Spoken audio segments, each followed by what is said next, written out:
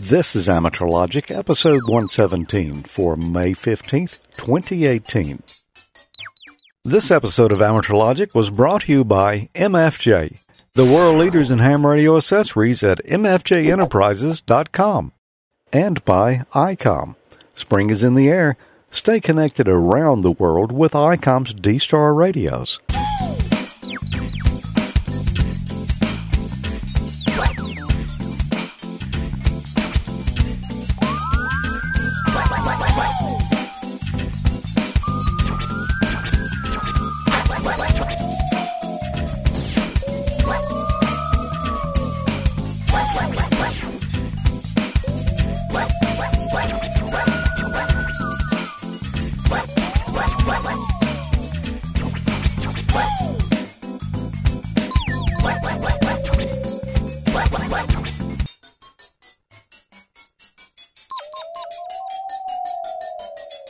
Hi, and welcome to another exciting episode of Amateur Logic. I'm George. Are you sure? Well, I had to think about it for a second, I'll be honest. I'm Tommy. I'm Peter. And I'm Emil. And, of course, it's great to be back as always. As always. Boy, it has been a busy time around here, hasn't it? It has. That's kind of an understatement. See, last weekend, where did we go last weekend? Last weekend we went back down south to Lafayette, Louisiana, to Emil's stomping grounds. We did, and Emil wasn't stomping Except around we just there. did some stomping without him. My kitty stomped back home, so I stayed home. But, you know, I thought that I did not like jambalaya, but that whole experience changed my mind completely. It was so good. It was great, man. Really, really good. We Kinda did, grows on you. yeah, Delta Division D-Star Day. Yeah, triple D plus one. Yeah, 4 Ds. Yeah. It was a great event. You know, I learned a lot about D-Star that I did not know. I mean, you know, there are several competing digital systems out there now, but if you're looking into doing MCOMs where they need to do a lot of data these days, filing forms and stuff, it seems like somebody has sat down and figured all this out. And Oh, yeah. They really covered it well. We've got a video posted on that short one, isn't it? Yeah. Yeah, it's a 5.5 hour video. I reposted it. We did a little cleanup on it. It was super long, so we cut out the lunch break and all that stuff and trimmed it down as much as possible. So there's a 5.5 hour video of the event on our YouTube channel. Yeah. The AmateurLogic.tv YouTube channel. So just go to Amateur Logic on YouTube, search for it there. That You'll was fun find it. uploading that thing too, Yeah. man. What was the actual title you put on there? Triple D plus one, Delta Division D-Star Day. So if they search for any of that, it'll probably come up. It'll come up. It should. Okay. Cool. Well, that was certainly a lot of fun. And this weekend we're here. Next weekend we're going to be gone again. Yeah, story of my life. We'll be at Dayton, in Dayton, Ohio, the biggest ham fest in the world. Hamvention. Hamvention. It's really going to be a fun time. I'm looking forward to it. This year we're going to the flea market first. Okay. That's my plan. I'm going to hold you to that. Okay. All right. So I didn't get a chance to see it last year, but this year, yeah, You saw it. Well, I did, but it You was just from didn't afar. want- You just didn't want to go through it. I didn't bring my boots, man. But this year is going to be different. I understand. I've heard from several people that they've got that problem corrected if it happens to rain, so Yeah. it shouldn't have a mud problem this time. Yeah, they've made some improvements this year, so we're looking forward to a fun time there. Hope to see some of you. Tommy, I don't know. We got 2 left here of the private stock gold PL259s. I've got a few.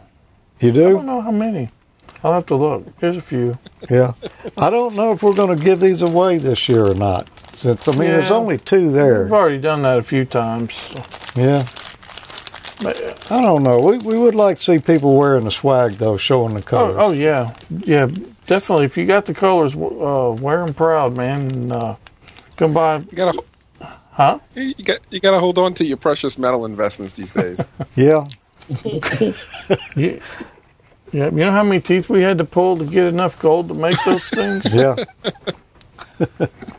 Anyway, if you've got the swag, wear it. Then stop us and take a picture. You should end up on the show. Yep. Very good chance. Yeah. We're always looking for some friends to put on there. Yeah. Well, anytime we're shooting a show live, we've got a chat room going on at the same time. It's at amateurlogic.tv/chat.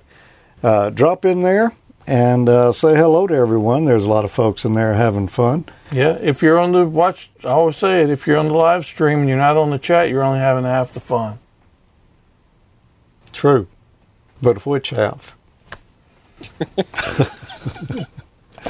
Not that it really matters, but hey, jump on in the chat room there if you're watching live. If you're watching the recording, there probably won't be many folks there. Yeah. It's quite a crowd in there tonight. Yeah, it really is. Well, we just told you what we've been up to here. What have you been up to, Peter? Well, a few family dues and a few things like that, but I've just booked my tickets. Seeing as you're talking about going to Dayton, which I won't be attending, sadly, but I do get to go to Ham Fair in Tokyo in Japan in August, which I understand is one of the biggest ham fairs around the world. So I get to have my slice of ham fair fun this year. And the best thing is I get to fly there and back business class. Back to you. Okay. That sounds like a lot of fun. What about you, Emil? Well, down here in the bayous, I've been enjoying some time with my kids who are just finishing up their freshman and sophomore years in college over there in Lafayette. So that's why I missed the Triple D event, and I'm going to miss the Hamvention as well. But I have been spending some time with some other amateurs doing some telecommunications, and we'll see a little bit about that later. Tell the truth, Emil. Did the kids, everybody leave Lafayette because we showed up there?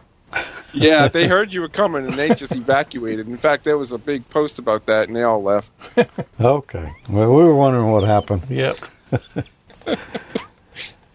Well, we've got a fun show lined up tonight. Let's just jump right on in it. Tommy, I know you've got something you want to talk about tonight. And as a matter of fact, I know you want to talk about it, so I printed it out here for you. You did? Well, Yeah. I got it on the teleprompter, too. Well, I'm going to need that back when you're finished with it because I got all my other cheat notes written on there as well. All right. Well, I got an email from our friend John Amadeo, producer from Last Man Standing. I think several people got it. But anyway, it's great news. It actually starts off very good news. Yes, the show's coming back for 22 more episodes. Last Man Standing will continue to be produced by 20th Century Fox and will air on Fox Network as opposed to ABC. The show will move back into Stage 9 at the CBS Studio Production Center in Studio City, California, and will begin shooting in August and airing in September. At this time, we don't have an air date or time, and we should have this information on Monday. I'm hoping to continue to produce the show and believe it will happen. Not quite sure yet as I have other production commitments. Thanks for all your past support. I hope to keep some small ham radio presence on primetime network television. Regards, John Amadeo. And that's pretty awesome, man, because that was honestly my favorite show. Even if it didn't have the ham part on there, which was great. It was an awesome show. Yeah, it's good to hear it's coming back. We've been hearing rumors for a few weeks that it might be coming back. Well, looks like it's going to happen. Yeah, that's great. I wish they were going to start in July because my family and I are actually going out there for vacation. First week of July. You could work the special event there at Studio. Yeah, if they were going to have one. You could even be on an episode. I can see it right now. Yeah. Well, about that much of me was on one. Yeah. I have a special tie to that show. Yeah. Besides, John being a good friend, my radio, my HF rig was on that show. Oh, it sure was. It sure was. No, I don't mean the model that I have. Yeah. I mean, that radio was actually on the show. Yeah, that's the one. Yeah. It's famous. It is. And don't forget that our QSL cards sit in the set. They did last time. I don't know if they'll be this time or not. I'll make it back up there. That was kind of cool. Yeah. Emil, do you think you can get a piece of brown paper or something and maybe an old crayon? Want to make a cheap QSL? Yeah. Hey, I love that show, though. I still watch the outtakes and the bloopers to this day on YouTube. Yeah, the show was fantastic. Yeah, glad to see that it's going to be coming back. Well, Peter, what are you going to show us this month? I know you've been working on something here. I didn't really know or haven't seen what you're going to talk about here anyway. Well, it's a bit of a mixed bag. I actually started off when I make segments. What I like to do is to show whatever I'm working on or whatever I'm interested in at any point in time. And I started off doing a bit of research into MicroPython for or rather Python for microcontrollers and MicroPython, and some of the alternatives, both software and hardware. And I got halfway through that, and this arrived. This is my new toy. So you've got to get a bit of a mixed bag, as you'll see here. A little bit on MicroPython and a little bit on this and why I've actually gotten this particular phone. Roll tape and you'll see. Hello and welcome once again. This month I've been doing a bit of research on the subject of Python on microcontrollers. Now previously I'd heard about something called MicroPython, but I hadn't used it or looked into it, and so I thought, well, let's go have a look at it. And what other options are there for using Python on microcontrollers? We're just going to briefly cover what's available today, and then I've got a surprise afterwards. If you want to learn Python, check out the Massachusetts Institute of Technology's online unit, Introduction to Computer Science and Programming, which I highly recommend and have completed. It's also free of any cost. Python is a very handy language to know because the Raspberry Pi microprocessor board operating system Raspbian comes with Python installed. The language was created by Guido van Rossum in 1991 and now has an extensive number of add-on libraries to add extra functionality. It's like BASIC on steroids, minus the line numbers. Let's now look at a couple of the more popular and well-supported Python implementations for microcontrollers. Let's start with MicroPython. I was surprised to find that MicroPython was written by an Australian physicist and computer programmer by the name of Damien George. Damien speaks Dutch and is a fellow friend of a TV producer here in Melbourne. It's a small world. But it's not just software that Damien has created. As a consequence of a successful Kickstarter campaign, he also markets a small microcontroller development board based on an STM32F405RG microcontroller. It features a 168 MHz Cortex-M4 CPU with hardware floating point, 1024 kilobytes flash ROM, and 192 kilobytes RAM, a micro USB connector for power and serial communication, a micro SD card slot supporting standard and high-capacity SD cards, a 3-axis accelerometer, real-time clock, 29 GPIO pins plus LED and switch GPIO available, also along with a number of other features. Those are very respectable specifications for a microcontroller and means that the board potentially could do some advanced timing functions like frequency measurement in the megahertz range. I was curious to find out what the motivation Damien had in writing MicroPython and who his target audience was. However, at the time of making this segment, he had not gotten back to me yet. However, his Kickstarter page gives some clues as to the philosophy behind the language. To quote Damien, compared with an Arduino, the MicroPython board is more powerful, easier to program, and you don't need a compiler on your PC. Compared with a Raspberry Pi, the MicroPython board is cheaper, smaller, simpler, you can make one yourself or even modify the design to fit your needs, and it uses less power. Most other boards are programmed in C, which is a low-level language and can be difficult to program correctly. On the other hand, Python is a very high-level language, which means that Python has simpler, smaller code to do the same thing as C. MicroPython can also be run on other hardware such as the Arduino, ESP8266, ESP32, and there's a version of MicroPython for the BBC Microbit. One nice feature of Damien's website is that he has a virtual machine on which you can run MicroPython code you've written. Here's a simple example, the ubiquitous Hello World program. And there is a large community now supporting MicroPython. Another hardware choice is an Adafruit development board called Circuit Playground Express with an interpreted Python language called Circuit Playground, which is based on MicroPython. It features a 48 MHz ARM Cortex processor, 2 MB of flash memory, a micro USB port and various sensors. So there's a lower speed processor than Damien's hardware, but much more flash memory. Another Python for microcontroller competitor is Xerinth. It claims to allow designing embedded applications and Internet of Things connected devices using any 32-bit microcontroller, and that's a big claim.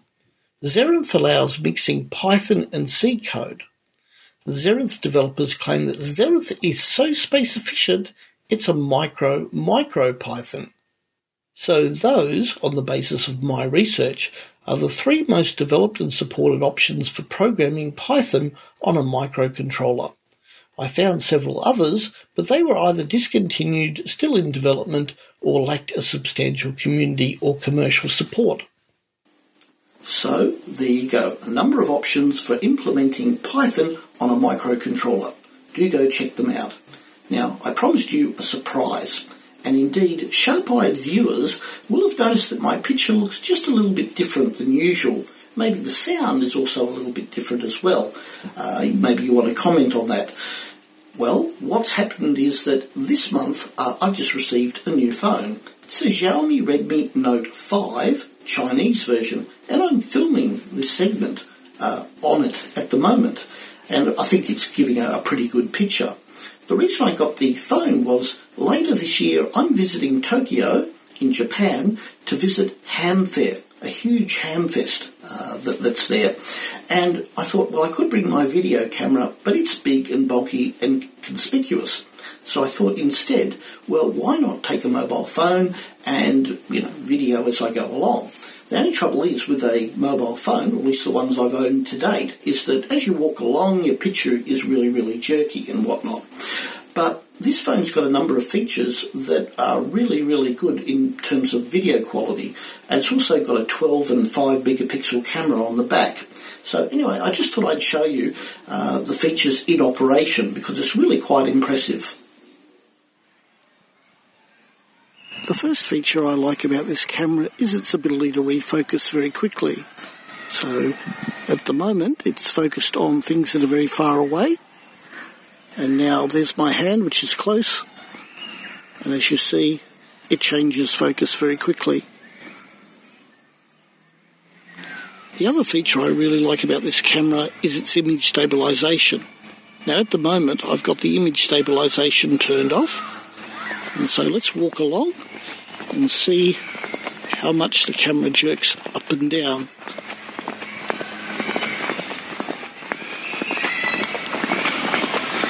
I've now switched the optical image stabilization on, so let's try it out.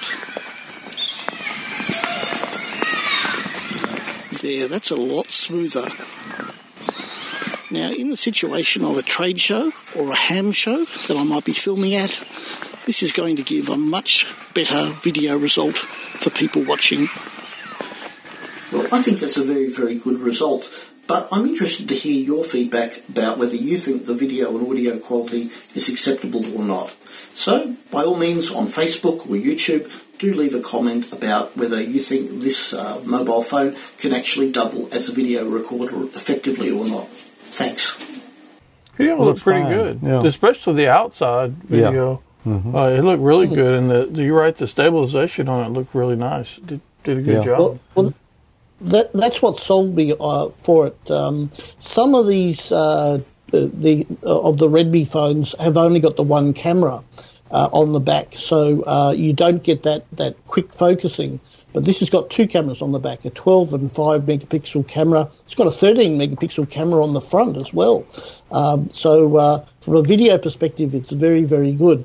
I did a segment a few years ago where I talked about the possibility of using a phone for segments, and it could be done. But as I said, I found that when you actually needed to move around with the phone, you really needed that optical image stabilization. And now this phone has actually got that feature, which is what sold me on it. Nice looking phone, Peter. The MicroPython stuff was kind of interesting. Emil, are you a Python coder? You know, I'm going to say that Peter's going to have me hooked on something else now. Thanks, Peter. Yeah, I mean, I've written some scripts, and I've started on Python on that Raspberry Pi. So yeah, it's addictive. Yeah, it's interesting language. I'm sorry, Peter. Go ahead. Oh, sorry, I'm just going to quickly say I hate curly brackets with a vengeance. Well, once you get used to them, you know. I never liked them. You know, I was a basic programmer in Visual Basic, several versions, but then I moved to C#, and I kind of like it now. Yeah, after you've written a few thousand of them, this makes it really easy to see where your blocks of code begin and end. Python, I haven't delved into that at all. Yeah, I did a little bit with it. I need to do some more. Yeah. Yeah, it's good fun. Yeah. HTML. And the best thing is it's very readable. That's the key thing. So is C code once you know it. Yeah. If you don't, though, yeah, I can see it. And some of that C++ gets a little head scratching. Yeah. Well, I've got an email here from our friend Mark, KE7WA, in Charleston, South Carolina. You know, guys, I know a lot of people out there say, well, I don't have room to set up HF antennas at my shack, or, you know, I got a neighborhood covenant, so I can't really have a station there. Well, Mark worked around all these obstacles here. He's got something I think is pretty nice. Here's his ham shack. It's a Craftsman toolbox or toolbox combination workbench there. Huh. He says that he added an IC 3700. I'm not familiar with that model number, but I think he means 7300. Yeah. Okay. And a super antenna, HF Super Whip. And that's the... well, that's cool. That is cool. He's got everything you need right there. He's got his dual band rig. He's got his HF rig. Got the band chart there on his. I guess that's on his iPad. Mm-hmm. That's pretty cool. Power supply, everything on a roll around cart there. So easy to set up. Just roll it out and plug it in. He says when he's not using it, he's got a barbecue grill cover that he uses to protect it against rain. And I believe here's his antenna right here. He's just got it on a tripod out there and just rolls it out when he wants to use it. Oh, a la Wayne. Yep, exactly. So but that's cool. That's nice. It's nice and portable. There's really no excuse not to get on the air at all. No, you can do it if you want to. If you want to. Now, granted, that's probably not going to work as good as some kind of Yagi up on a 100-foot tower, but. No, but it sure beats not having one at all. Exactly. Yeah, so... I bet you've made a lot of contacts on that. I bet he has. Looks like a lot of fun. Well, thanks for sharing that, Mark. You know, it's always good to see how people are getting creative in the hobby and what they do at their shop. Yeah, I love seeing stuff like that. Yeah, appreciate you sharing that with us. Yeah. Well, we're going to be back in just a minute because I know Emil has got something here. He is... looking forward to telecommunicating to us. But cheap style, right? Cheap style, yeah. Spring is in the air. Check out ICOM's line of D-Star radios.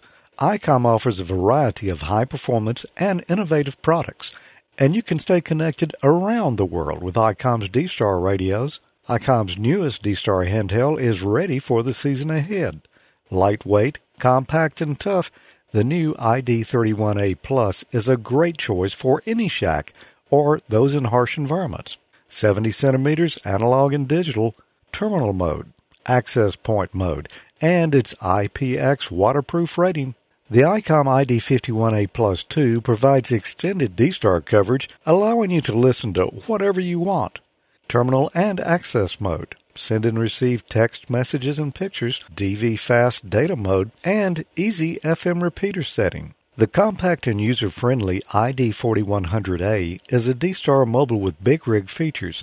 Its intuitive interface, variety of operating modes, and Bluetooth capability make this the preferred D-Star option for those on the go. Integrated GPS receiver, new dot matrix display for enhanced DR mode and GPS information, terminal mode and access point mode, applications for iOS and Android devices, and there's a micro SD card slot for voice and data storage. ICOM's ID5100A has taken innovation and mobility to the next level. With its touchscreen and internal GPS, this radio is a must-have while assessing a situation. 5.5-inch display responds naturally to the touch. DV-DV Dual Watch receives both FM-FM and FM-DV modes simultaneously. VS-3 Bluetooth headset provides hands-free communications, and you can show your position, course, and speed with the integrated GPS receiver. Learn more about D-Star today.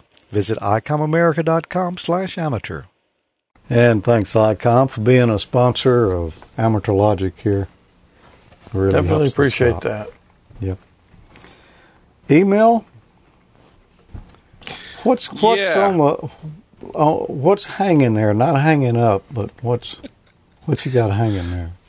Well, I happened to chance upon a Facebook group while browsing through some of the ARES groups we had here, and I noticed there was quite a few people on a service called the Ham Shack Hotline online, and I said, okay, this looks expensive. So I kind of shied away from it at first. But then I figured out that it's a free service. It's dedicated to hams, and there's a bunch of people already on it, and I could get started for $35. So It was right up my alley. That's pretty cheap. Not all the bullet points, huh? All the bullet points were hit, so check it out. Hello, George, Peter, and Tommy. Wanted to tell you guys about a service I found online for hams who wanted to do some communicating outside of the radio when maybe the situation is not as emergent. The name of the service is Ham Shack Hotline, as you can see there by their Facebook page. They also have their own website in which you can read about how to register and how to figure out which devices are capable of using the system, and a bunch of other information as well. The directory, they have their own online help desk and support system. They only ask a few things that you be patient with them and help out even if you can. So it's kind of a ham community spirited system that works very well. I was able to pick up one of the supported systems that they use here, or phone sets that they use. It is a SIP service that works over the internet, which means it needs to be configured to use their service. Being the cheap old man that I am, I was able to get one of these phones for about $35 and configure it relatively easy using their documentation that was online.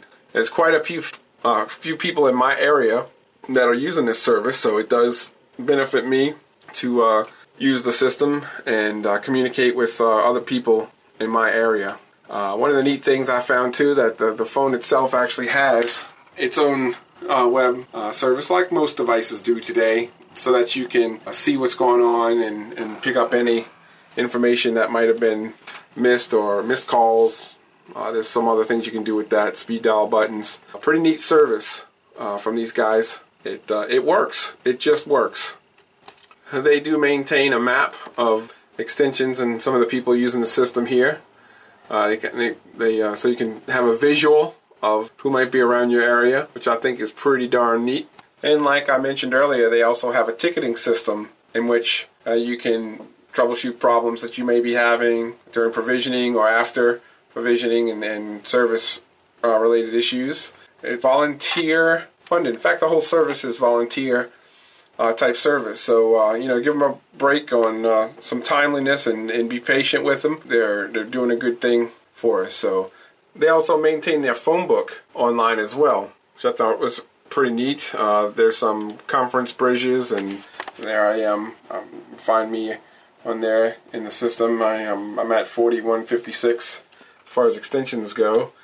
But there are quite a few, like I said, people on here. I think they're having somewhat of a growth spurt at the moment. There are also conference bridges, conference lines, other features that you can use. So there's an online directory of those things here available for your easy reference. Like I said, they put a lot of thought into this and just made it work. And so far, so good. It's a very good service from my perspective. There is a file section that they encourage you to read. I was able to read that, find what I needed to find in short time because of the thought and effort they put into this file repository available on Facebook that shows you what devices you can use and how to set them up once you receive the devices.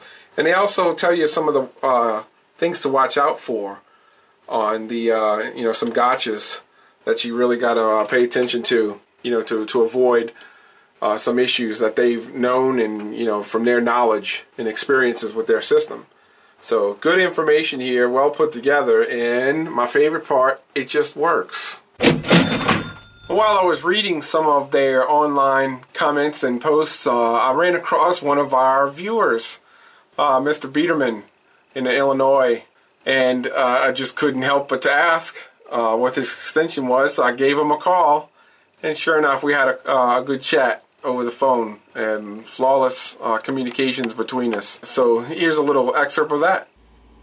So I just so happened to be browsing through the directory one day on this new service, the Ham Shack Hotline, and ran across one of our viewers. See if he's there.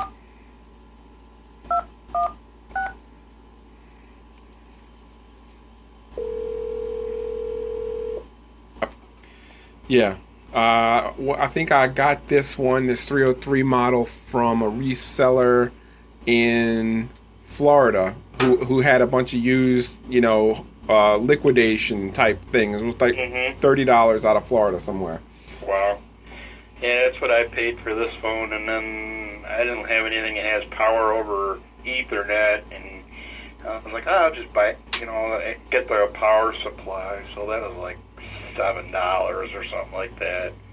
I got mine on Amazon. I asked the question, hey, are these unlocked, and the password, and like a few people replied, oh, mine are, and then one guy was like $40, one guy was like $30, and he had really good feedback, and I was like, So how did you, I got a question for you. How did you come to watch or figure out Amateur Logic? How did I find? I have a Roku box, and I found Amateur Logic through Roku. Okay. And then I don't know. A friend of mine told me about Ham Nation, so I ended up watching between both of those shows. So I've seen all that. I've pretty much seen all the Amateur Logics. I've sat down and watched them, and yep. Jim almost burning his house down at him and put the torch, and Tommy and George are great people. I bet we'll end up seeing some way of interfacing a radio to this telephone. No doubt. No doubt. Dial into it and link into a radio. That'll be next. SIP, VoIP, it's all the same thing. IP. Right.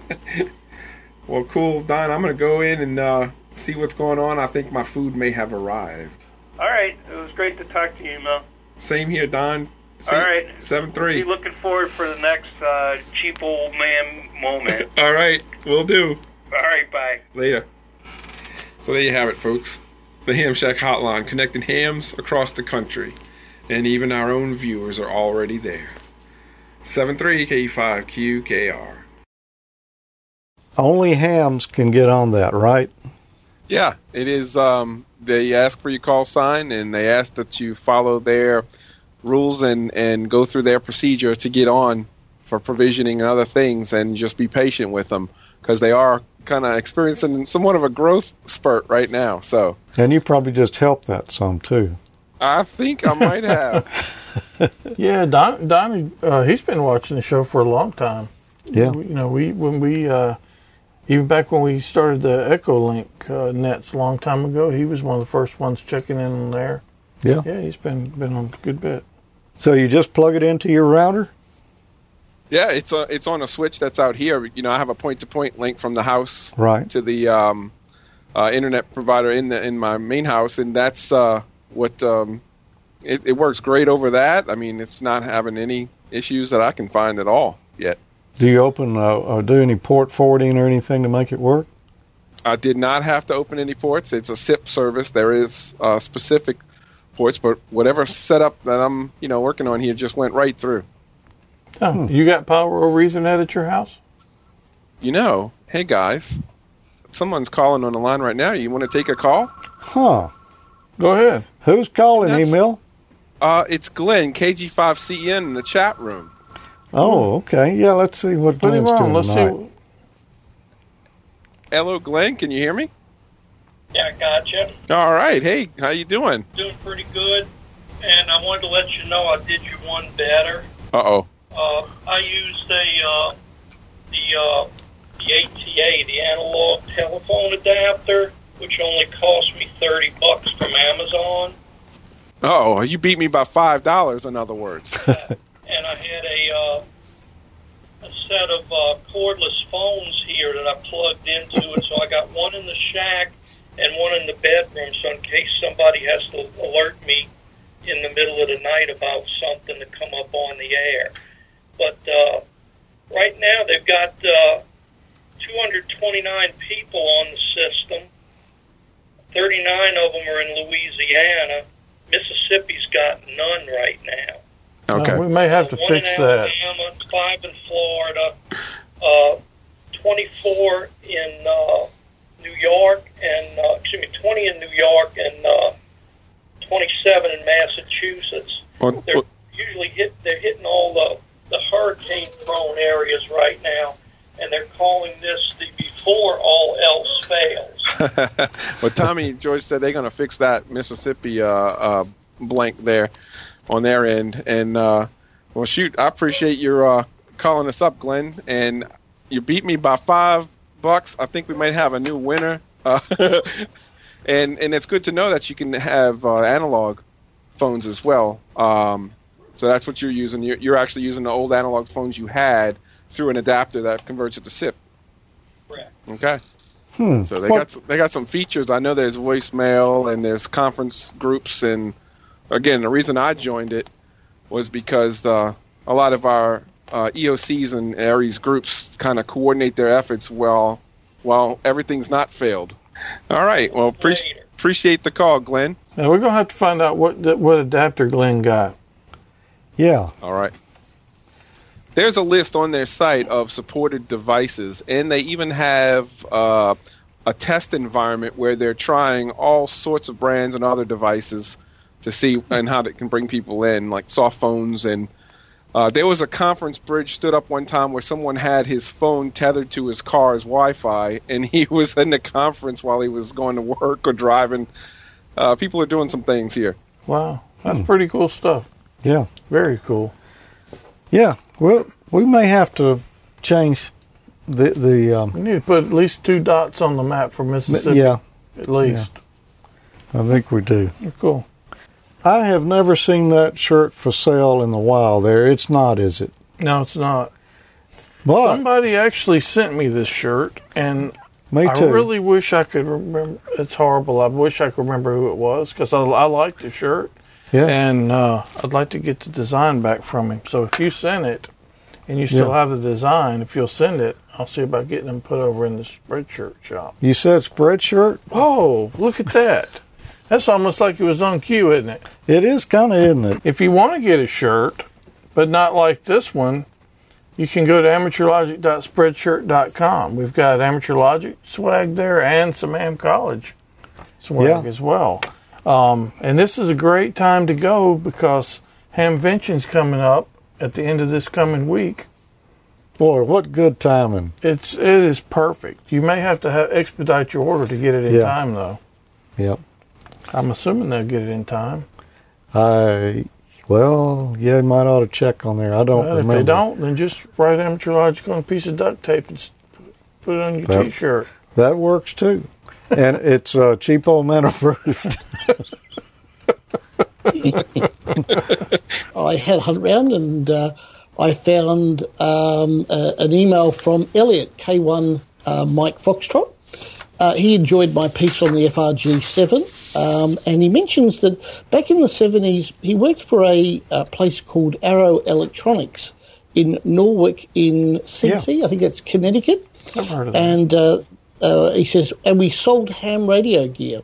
On Friday nights when we were open late, we would often listen to shortwave radio on that radio. When it came time to make a purchase of a radio back then, it was a toss-up between the Yaesu FRG7 or the Kenwood TS700 all-mode 2-metre rig. The Kenwood won out, however, I do have a soft spot for the FRG7. So, thanks for that, Elliot. Some great memories there of, playing with radios back in the 70s when shortwave was really at its peak. Yeah. That was apparently a pretty popular radio.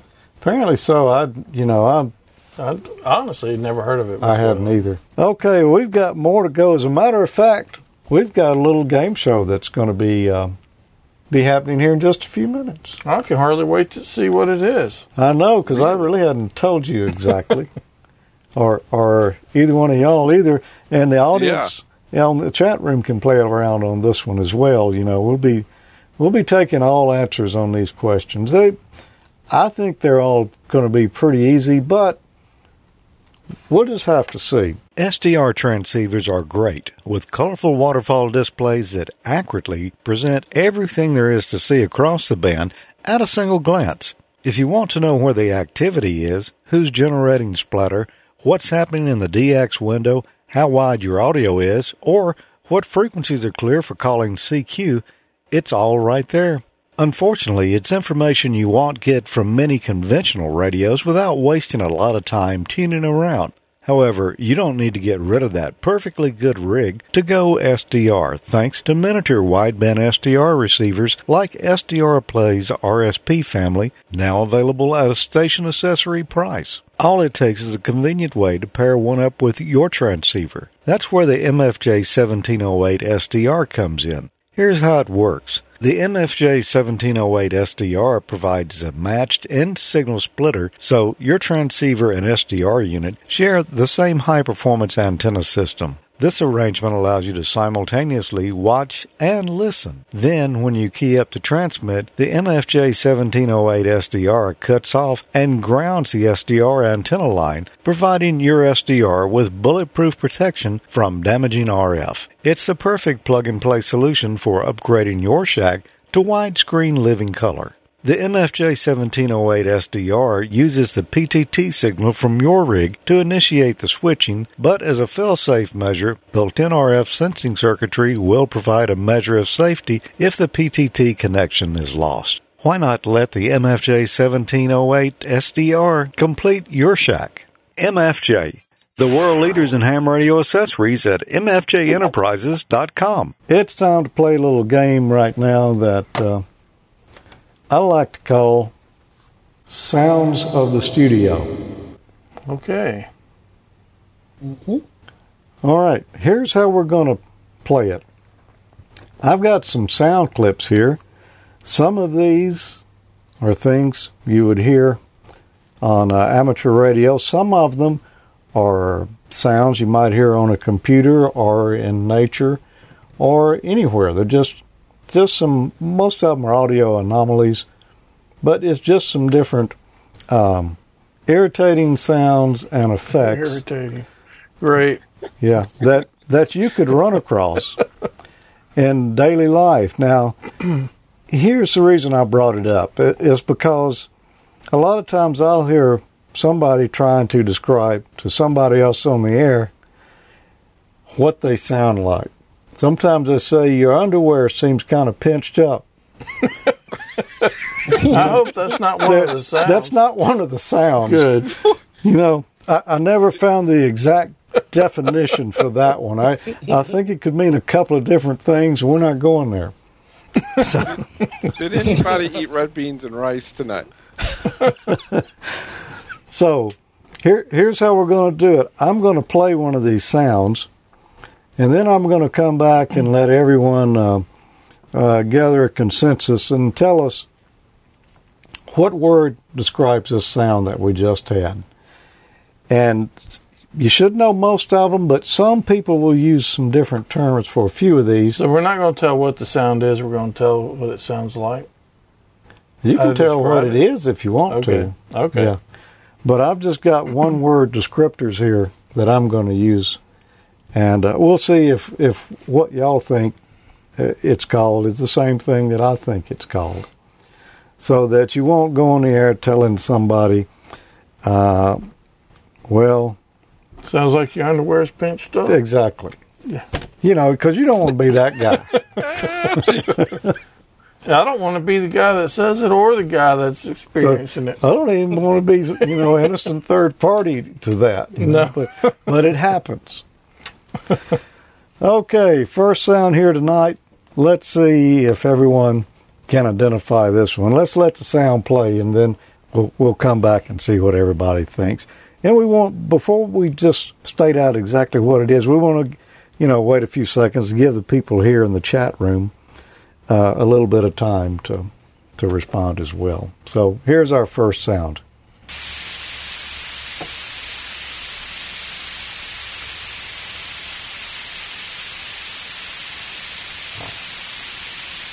There's some good guesses coming in the chat room there. Apparently the buffer's not as big as I thought it was. It sounds like you got that first pot all the way up and the air conditioner's running. It does. It does kind of sound like that.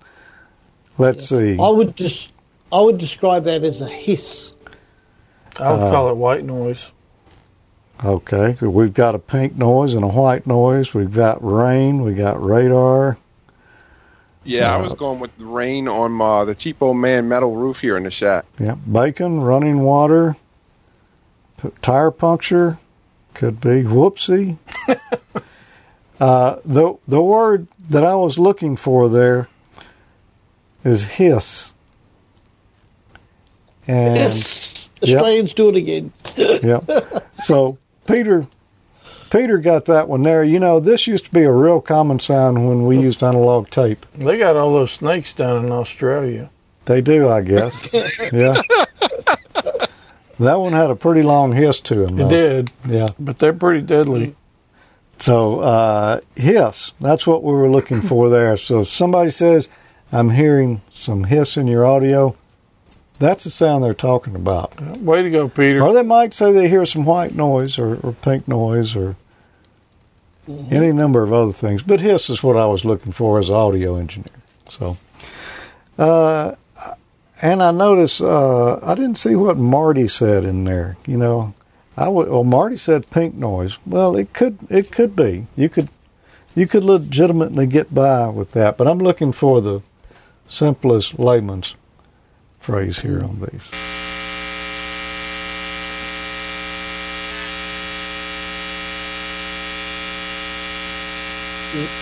Okay, now. Wow, that was a really annoying sound. That was an annoying sound. Now, that might be what you hear if you've got a broke cable on your microphone or maybe a light dimmer. Yeah. We want to see what folks call this. And I would call it, given that you're American, I'll say it's a 60 hertz hum. I would call it a hum. You would call it a hum. Most people are calling it a hum over in the chat room. But there are a couple of people I see in there that got the answer I was looking for. David says an annoying hum. Tinnitus? He nailed it. Doesn't sound like tinnitus. Jocelyn Got it. Peter, what do you call it? Hum. Well, I call it, if it was in Australia, I would call it a 50 hertz hum. If it's in America, I'd call it a 60 hertz hum. All right, what would you call it, Emil? I'd call it a ground loop hum. What would you call it?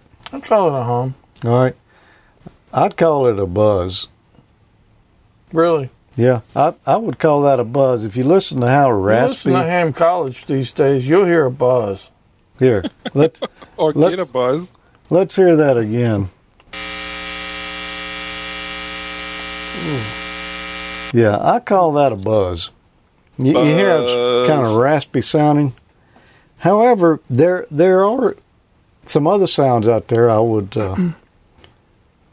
that sound kind of familiar with it. Here, let's just play the next one here.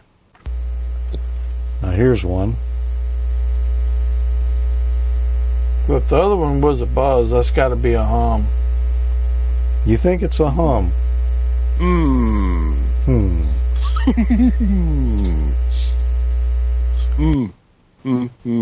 Okay. No, Soren, it's not 50 hertz. It was actually 60 hertz. What are we going to call that one? What are you going to call that one, Peter? Oh, that I would call a hum as well, but a low hum. 60 hertz hum. It's what I would call it. Well, what would you have called it, Emil? I would have called it a bad connection on my guitar amp. No, that would be a buzz. Actually, that's what I thought about when I heard that other one. Yeah. Like when you're plugging the connector in, you hear that first boom. Yep. So what would you call this one? I'd call it a hum. A hum. All right, that's what I was looking for. The first one was real raspy sounding. If you actually tried to analyze that first one, I tried to put some 60 hertz notch filters on that first one because that's what you would use to notch out a hum. It didn't work on that buzz. Really? There's so many other harmonics mixed in with that 60 hertz there that just notching out 60 won't take it out. Yeah. So that first one's a buzz. Second one's a hum. It's pretty much was only 60 cycles on that one. I'm hoping that some of you will get this one right here. This is a sound quite common in sound recordings. It might be confused with another effect, but what is the name of this particular effect we're listening to right now? Okay. Before you guys speak, let's give the chat room a chance to catch up. Yeah, I'm thinking everybody's pretty... David said it's his. I think most people are going to get that one right there. And there's two different answers that we're seeing there. Well, actually three now. And I think all of those are correct. What do you say it is, Peter? Overmodulation. All right. Emil? Distortion. Tommy? I'm with Emil. Distortion. And that's what I would say, distortion or clipping. We're seeing some clipping over in the chat room here, and that's correct. That's what clipping would sound like. That's what overmodulation would sound like as well. So good turnout on that one, everybody but David. No, David, it's not his. So, all right. Another one here. Now, this is going to be two different ones here, and I could see people getting these wrong. But there's a subtle distinction between them that you would call it either one or the other. But let's hear the first one. This is a sound quite common in sound recordings. It might be confused with another effect, but what is the name of this particular effect we're listening to right now? Okay, let's see. Give the chat room a moment there to come back, and I think it's not CB talk, although you probably might hear that on CD. People pay good money to have that put in there. We're seeing some pretty good answers there. Some of them are what I'm looking for. Some of them are the ones I thought would be confused with that effect. What do you say? I would call it reverb. You'd call it reverb. Yeah. First I wanted to say echo, but it sounded like I could hear multiple, not just one. Mm-hmm. Come on. Well, Emil, what do you say it is? Yeah, being an electric guitar player, every amp I've ever owned had the spring reverb. Yep. Reverb's the answer I was looking for there. A lot of people were saying reverb, a lot were saying echo. Reverb, and the key to that one is, well, it's all reverb and echo both are a sound repeating or delays, and you're getting the same sound again. As email says, spring reverb and a guitar amplifier would sound like that. But the trick to reverb is the delay is pretty short. There is not a very long delay between the original signal and the decayed signal. And there's usually, you can't count a single repeat of what you heard. It's kind of like a lot of them. That's what I was trying to say. Yeah. I could hear multiples going by. Let's just listen to that real quick again and for a comparison here. This is a sound quite common in sound recordings. It might be confused with another effect, but... All right, so you hear there, it's mostly, it just sounds sort of like a big room, but you can't really distinguish a single repeat in there. Now here's another one. Well, let's listen to it. It's very similar. This is a sound quite common in sound recordings. It might be confused with another effect, but what is the name of this particular effect we're listening to right now? Okay, I think I'm pretty sure we're going to all get that one. Yeah. What email? What's that sound? Delay for me. That would work. Yeah. Tommy? Echo. Peter? Echo. And echo is what I was looking for. But delay, yep, it's a delay as well. So the difference between reverb and echo, reverb, you can't really distinguish a single repeat.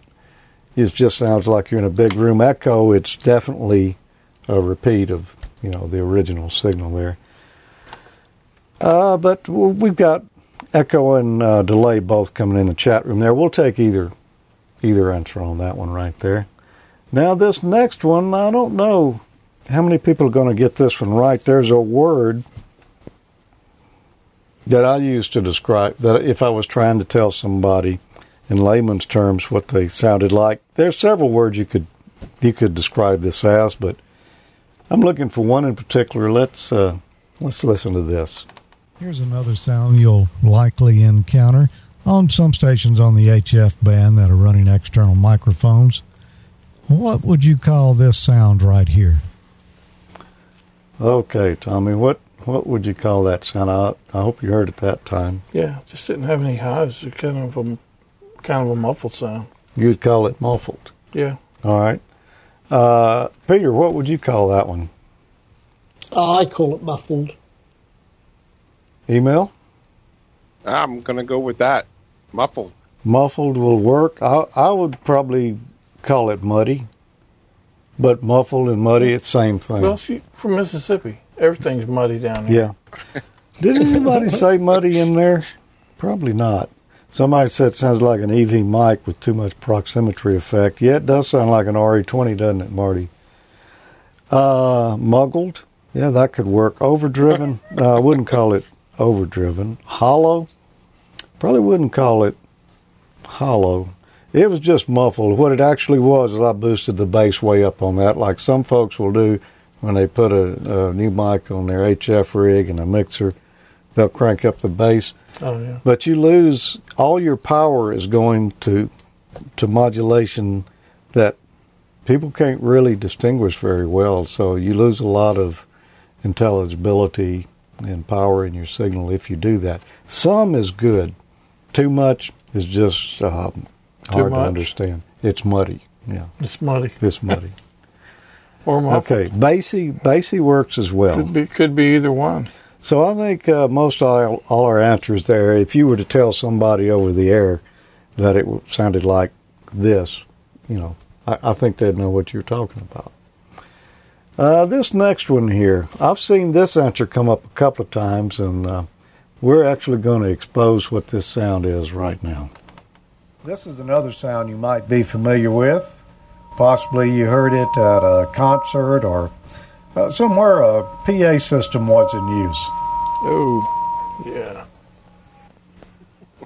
Okay, and I'm not going to ask Emil first because I think Emil will have a pretty good idea on that. What would you call that, Peter? Well, I noticed two things. There was a little bit of feedback, but there was also the audio sounded very hollow. All right, what would you say? I think feedback must be what you're looking for, but he's right. It was kind of a tinny sound. Well, I think feedback is probably the answer. All right, Emil? Feedback. Feedback. Everybody's getting that over in the chat room. Feedback. And the reason it sounded hollow is, well, I used a different microphone. I actually used this microphone right here because it's omnidirectional, and I stood in front of a speaker over there, and I just cranked it up to some of the sound out of the speaker was feeding back into the microphone.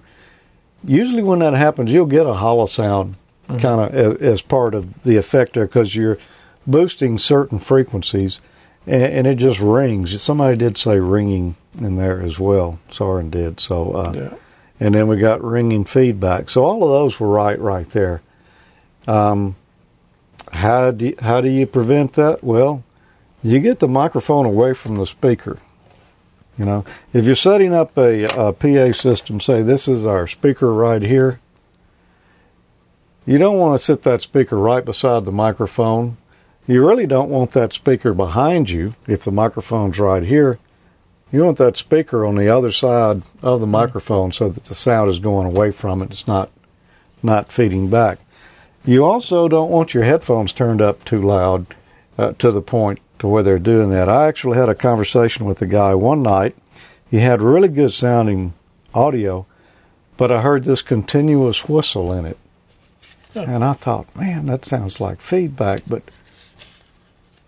I guess he wasn't hearing it, but he had his headphones up, and I think he had one ear pulled back or something, and it was feeding back. You probably don't want to use omnidirectional mic either if you can help it. Well, if you can help it. Some places you need it, but yeah, if you're going to do sound reinforcement or anywhere, you know, you got a speaker open in there, it's something to watch out for. Okay, here's this one's interesting. Let's listen to this one. Usually the cleanest signal you can get is just with straight audio and adding no kind of effects or external processing to it. However, there's an effect that you can use which can increase the loudness of a signal. Just like everything else, though, if you overuse it, it can get obnoxious pretty quick. Okay, I hope maybe we'll get some correct answers on that, and we'll do a little discussion on that and why you need to avoid it. Let's go. Peter looks puzzled. Let's go to him first. Two things: loose connection, and secondly, also over-processed or speech processing. Okay, all right. I see Emil shaking his head. What would you say, Emil?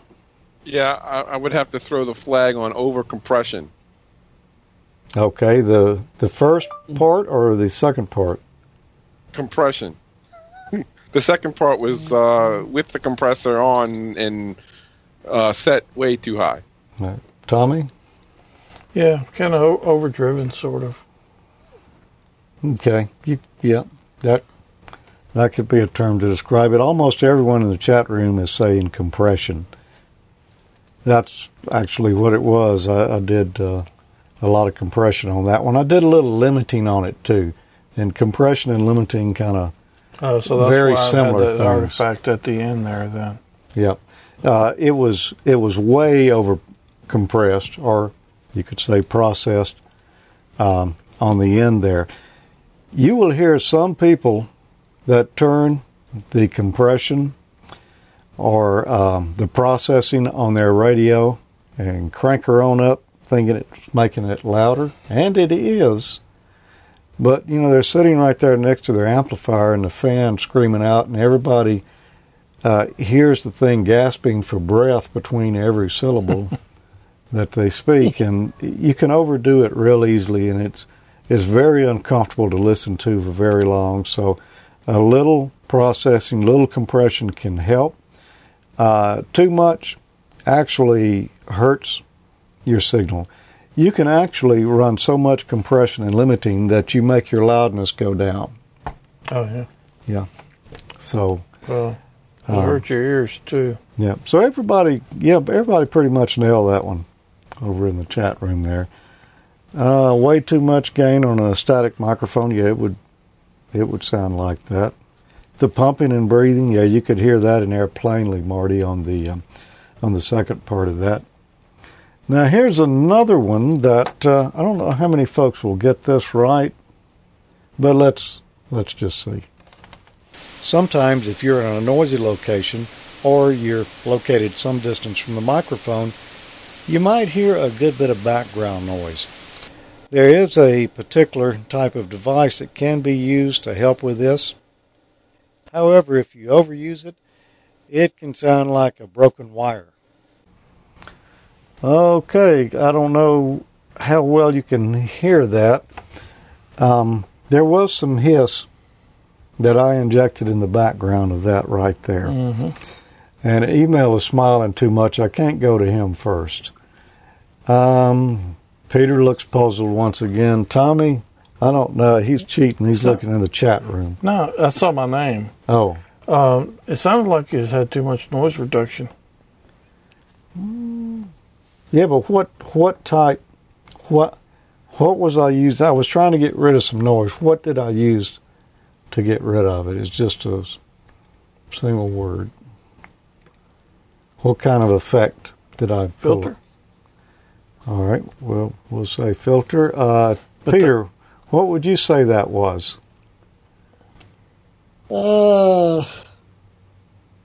Yeah, it's got me puzzled at the moment. I know what it is from an electrical point of view, but I just can't think what the term would be. Email. You were smiling mighty big there. I would call it a noise gate myself because I've, again, used some things on the guitar and things so you don't get the sounds in between when you're playing some party melodies. Yep. That's what I was looking for there is a gate, and a noise gate is a good term to describe it. Yeah, you could do that with DSP, Peter. I was looking for the more common analog thing there. It's just a gate. Once your signal reaches a certain threshold, it opens up, goes through. Anytime your signal is below that threshold, it kind of mutes it.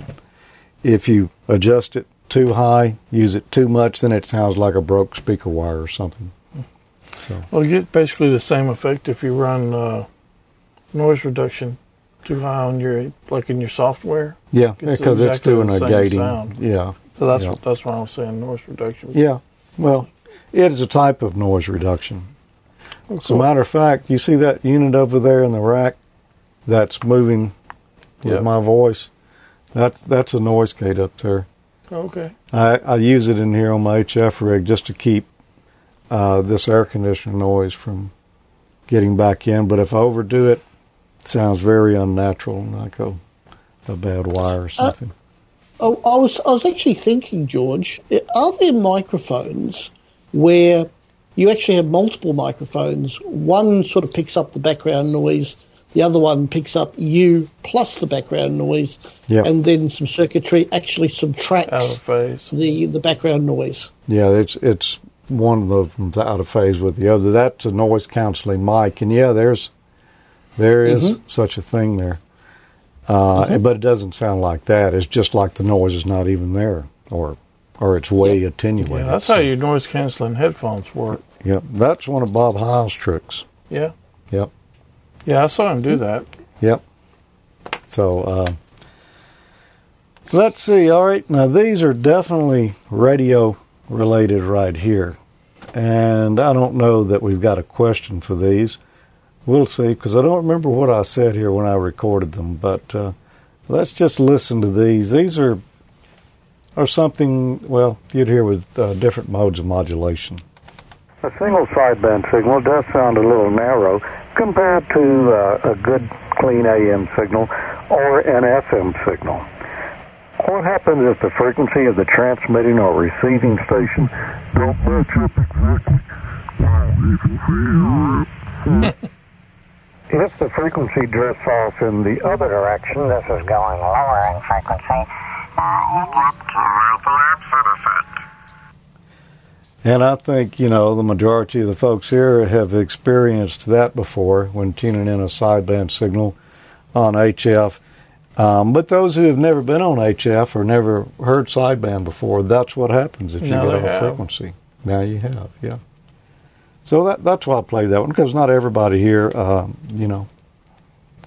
heard sideband or experienced it. I don't know what else to say about that one. Fellas? Yep. Okay. How's that? Tight underwear. Yes, that is actually, I have heard that term used for that before. So that's what it sounds like. That's not what mine sounds like, but yeah, that's that's it. All right, now, so that was on sideband. What about FM? Pinched up. What were you talking about earlier? Yeah, pinched underwear. All right, here's another one now. This is with FM if the frequency drifts off some. FM signals are immune to many of the types of noise and interference that plague AM and single sideband transmissions. On an FM signal, as frequency starts to drift between the transmitter and the receiver, the pitch does not change. However,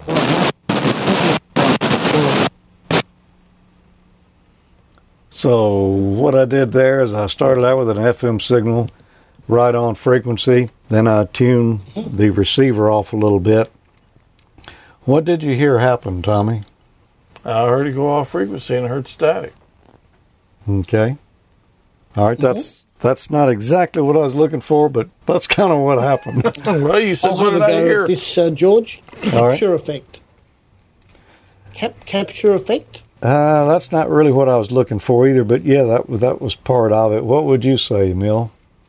That was not a really good demo there. I moved the frequency too much, but what would you say happens if the frequency starts drifting off a little bit on an FM transmitter or receiver?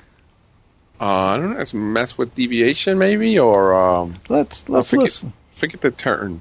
Let's listen to that one more time. Now, granted, I turned it too far. If you get off too far, you're just going to lose a signal. But what happens before that signal really gets uncopyable? FM signals are immune to many of the types of noise and interference that plague AM and single sideband transmissions. On an FM signal, as frequency starts to drift between the transmitter and the receiver, the pitch does not change. However, yep, that's what I was looking for, Tommy. Distortion. When you start getting a little off frequency, you'll hear distortion. And you'll hear this a lot on repeaters where somebody is not exactly right on frequency. And they're getting into the repeater a little bit, but they just sound distorted. Yeah, I've heard that before. Most cases, that's what it is. The frequency is off a little bit on either their transmitter or the repeater's receiver. Cool. All right, and I've got one more here. What if this happened with AM? If the frequency shifted a little bit, what do you think would happen on AM? I'm going to ask now. Tommy, what do you think would happen to an AM signal if the frequency shifted off a little? Similar. I think it'd be some distortion. All right, what do you think, Emil?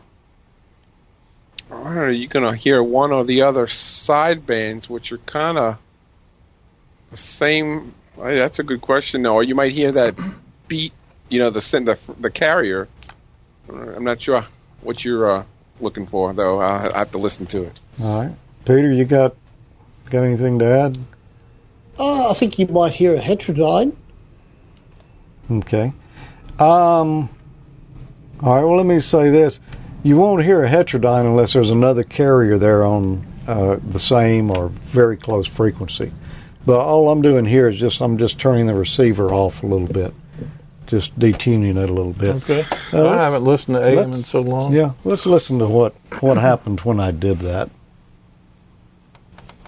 With an AM signal, we've got a steady carrier that increases or decreases with modulation. As we begin to change frequencies between the transmitter and the receiver there, we don't notice any pitch change in the signal.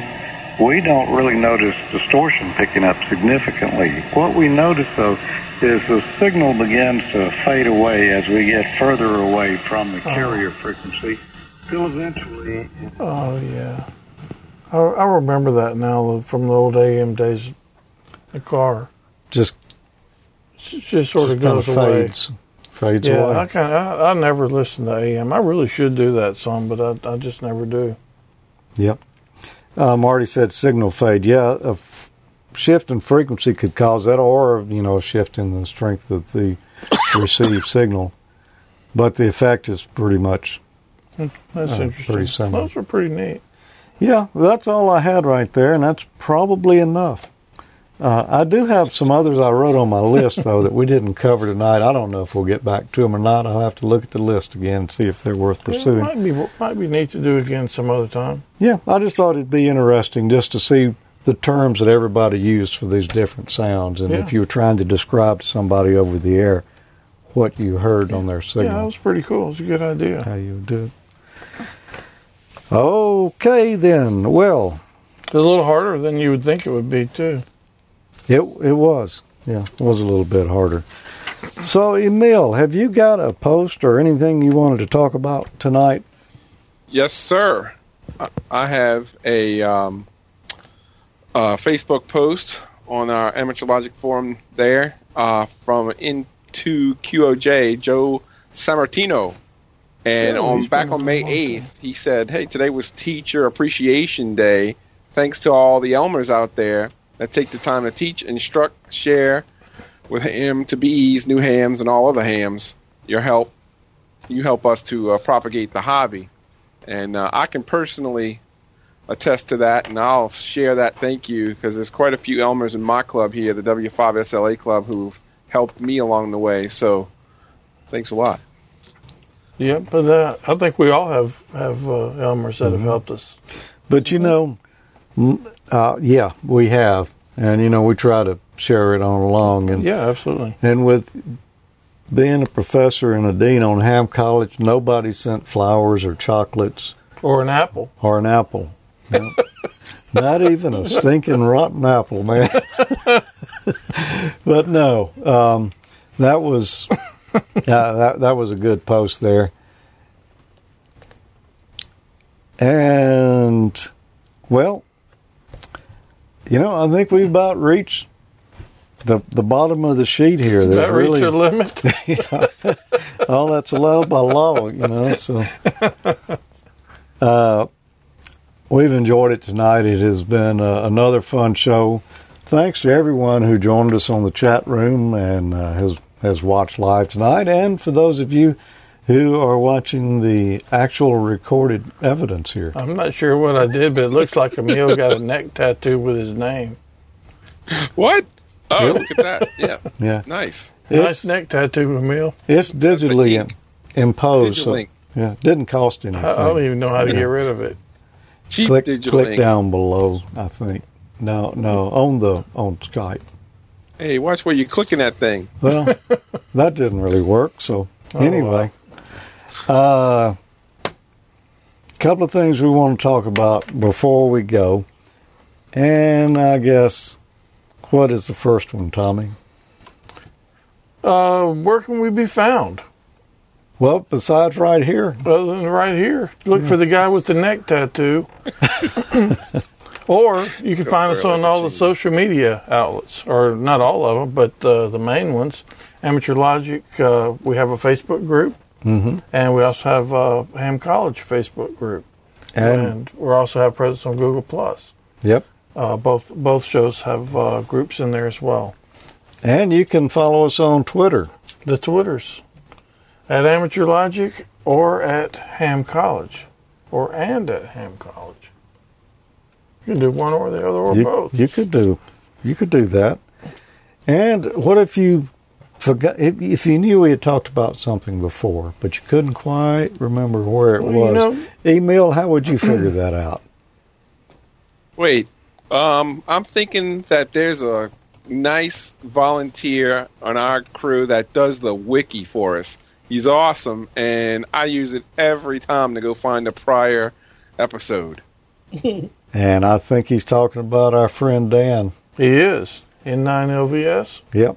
Yep. I hope to see Dan at Dayton this time. I do too, and I hadn't talked to him in a few days, so I don't know if he's coming, when he arrives, or any of that. But I'll be on the lookout for him, though, for sure. Appreciate what you do for us on the wiki, Dan. Yeah. So much appreciated. Thanks for that. Well, thanks everyone who watches and kind of shoves us along, keeps us going here. It's always fun to get together once a month around the 15th of the month. Yeah. And do a show right here. And with all our rowdy friends, of course. Dean Martin. And Professor Thomas. Professor Thomas. Peter from Down Under. Email from Pinched Underwear. The foreign correspondent. The foreign correspondent. All right. Yeah. Any final words before we go, Tommy? Nope. Hope to see some of you guys in Dayton. And if you got the swag, wear it and be sure to stop us and let's get a picture. Yeah. Peter? Nothing much to add. A great show, and I will look forward to seeing you next episode. Sounds like a plan. Email. Hey, have fun in Dayton or Xenia, wherever it is, and then 7-3's everybody, and don't forget about field days coming up, right? We got to get that going. That's right. Yeah, that's definitely. Not far. We've been trying to get some tentative plans going. As a matter of fact, we made some during a couple of the commercials here tonight. Yeah. So we're working on it. That's just next month. So expect great away. Things. Expect things. Things. All right. 7-3. 7-3, everybody. See you next time. 73. 73.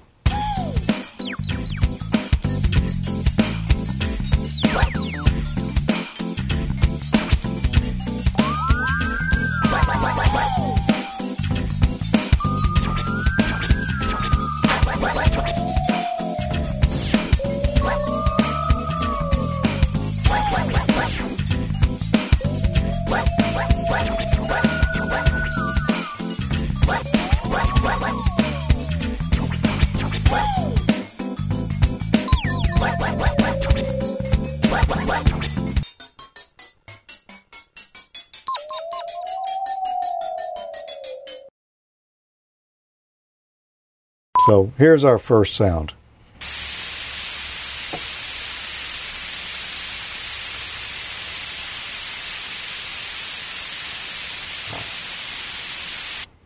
Okay, interestingly enough, that is not what I had queued up that I thought was going to be the first sound tonight. Let's see if I hit the button again, the right one plays this time. Let's see what this one is. Huh, that seems kind of familiar, doesn't it? Sounds. I'm going to go with hiss. Okay. All right, let's try this one. Oh, wow.